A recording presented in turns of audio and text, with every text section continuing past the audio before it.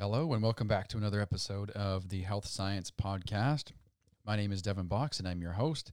Music you just heard brought to you by the talented Chase Drew. Check out his music wherever you stream, and if you're into metal music, you'll love his new band, Road to Elysium. My co-host, Zachary Hunter. Zach, you're the numbers guy. What episode are we on? We are on season, you know? Oh, I know this because we're on the same episode on my podcast. So I'll plug myself, the Fiscal Frisk. New episodes every Thursday, but episode 6. That's right. See, Zach's really good with numbers. If you want to learn more about numbers and finance, head over to Double plug. the first set of the aforementioned podcast, the Fiscal Frisk. The Fiscal Frisk. Episodes Thursdays. Check them out. Zach, you know I love psychology papers. Yes, so you do. We're back with another one. Let's go. And today I found something rather interesting that I think is going to be kind of a good eye-opener to kind of how we just define or diagnose things or even just interpret people in the wild, in real life. And it's relevant to the climate of online social interactions. Now, Zach, you've heard the word narcissist, right? Of course.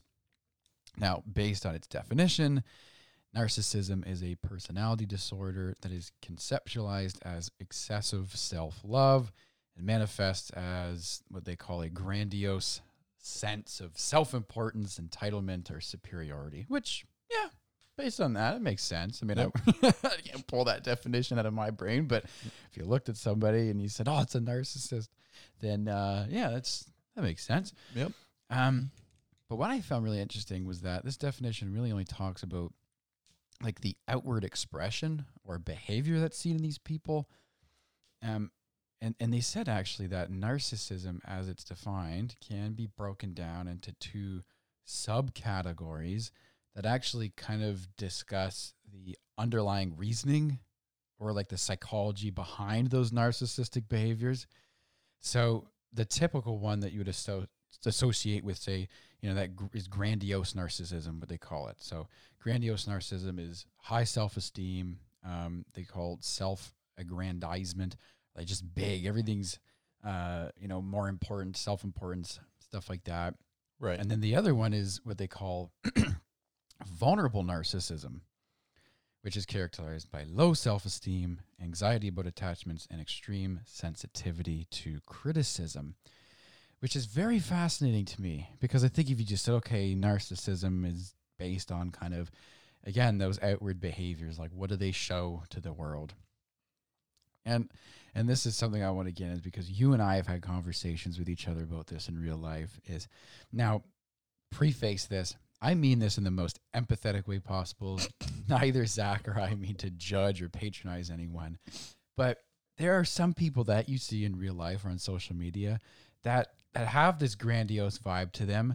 And sometimes I can't help but feel bad because in some cases it's almost like it's really obvious that they're trying to portray something that they aren't. Right. And kind of with this new definition, it's like, okay, that kind of makes sense. I could see that doing it, but it's not us judging these people. There might actually be psychology behind this or reasoning to it. So in this, after reading this, I got thinking, well, maybe some people, those people you see in your life, were not really narcissistic or like that grandiose narcissism or self-serving people, but they maybe just had such low self-esteem or self-worth, they felt like they needed to act that way. Right.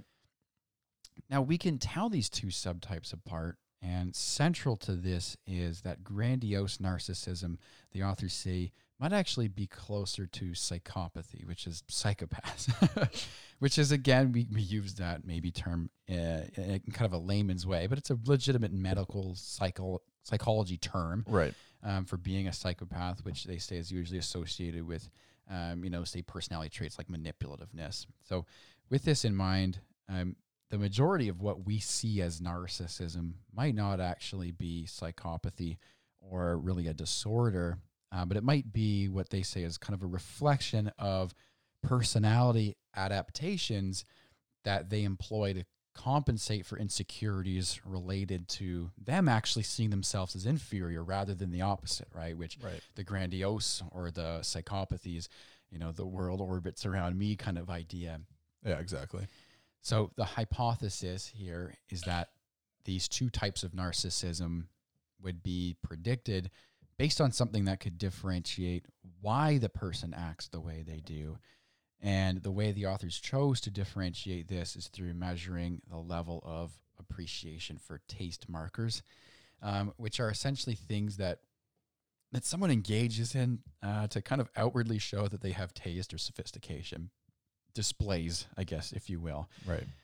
And vulnerable narcissists will do this because in reality they're more insecure. And grandiose narcissists, they say, will not, because in their mind there's really nothing to compensate for. They, in that case, truly believe it's more of a psychopathy that they don't compensate for anything. They have that really high self-esteem. So the sample was 270 people from New York University. They said everybody at the university or in the study spoke English. Median age was about 20 years old. They said 39% male, the rest female. And they assessed, so a long list of things. So psychopathic traits, levels of insecurity, narcissistic traits. And then they have it's kind of neat, it's called a social desirability scale. And it's funny is if I obviously include the reference in this, but they actually do include some of the questions that they ask these people. So if you're wondering what's on these, self-report scales, you can see this. So the social desirability scale is actually a scale that measures tendencies toward giving socially desirable answers. So I'm paraphrasing here, but a question would be like, would you rather do something that you're proud of and not receive any recognition for it, or do something that you really aren't proud of but get a reward for it? Things like that. So it's kind of a difference between is it the appreciation you get outward, or is it the authenticity of that act? Right. And that can gauge whether somebody kind of acts more towards socially desirable behaviors or outward expression, or are they doing it for different kind of internal reasons. And then finally, they measured or have a scale that measures a level of cultural evaluation tendencies, which the authors named this the performative refinement to soothe insecurities about sophistication scale. So performative refinement being things that you engage in to compensate, I guess, let's say, about those insecurities of your own sophistication.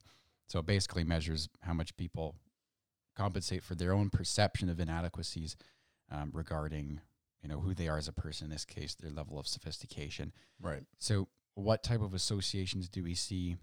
So the results here are really complex, but have to do with measures and how much they actually agree with each other. So they have all these different scales. But kind of in summary, the answers gathered I basically highlighted 4 facets that are highly associated with narcissism. So this is explicit impression management, need for social validation, self-elevation, and social dominance, meaning that the traits that were assessed, and these were assessed through the sophistication or performative refinement. They put it into acronym form. It's PRISM, PRISN. So we'll just call it the PRISM. Okay. So they measured all of that, and they got these 4 subcategories. Right. That were highly linked to displays of narcissistic traits. So basically the scale that measures everybody's insecurities and the things they do to make themselves seem more sophisticated were highly correlated with being a narcissist. And then to differentiate the, these different types of narcissism even further, insecurities made people more likely to feel, more guilt in moral dilemmas. And then the opposite was true for people who have psychopathic tendencies. They have a negative association with guilt. So with basically such close associations, the authors suggest that narcissistic tendencies may, by and large, arise basically to help someone compensate for those perceived inadequacies rather than genuine grandiosity, because the associations they saw with basically psychopathy went the opposite of the way that the narcissist went. So even though there's let's say, quote unquote, overlap between a narcissist and someone who'd be a psychopath, when you break the scale down and measure narcissism based on the insecurities, the associations are separate. Right. So you end up basically kind of dividing, let's say, just a line between, okay, we have narcissistic traits, but they're doing them for different reasons. And then the people that would say grandiose narcissism, those people would be more closely related to kind of behavioral manifestations of psychopathy. So what normally would have been seen as grandiose narcissism is more psychopathy. And these people basically would present with not a hint of insecurities. So the fact that association-wise, they were able to predict narcissism based on insecurities, which would not make you a grandiose narcissism because you've got no insecurities. Yeah, exactly. Right? So they kind of divided it using those insecurity levels. Hmm.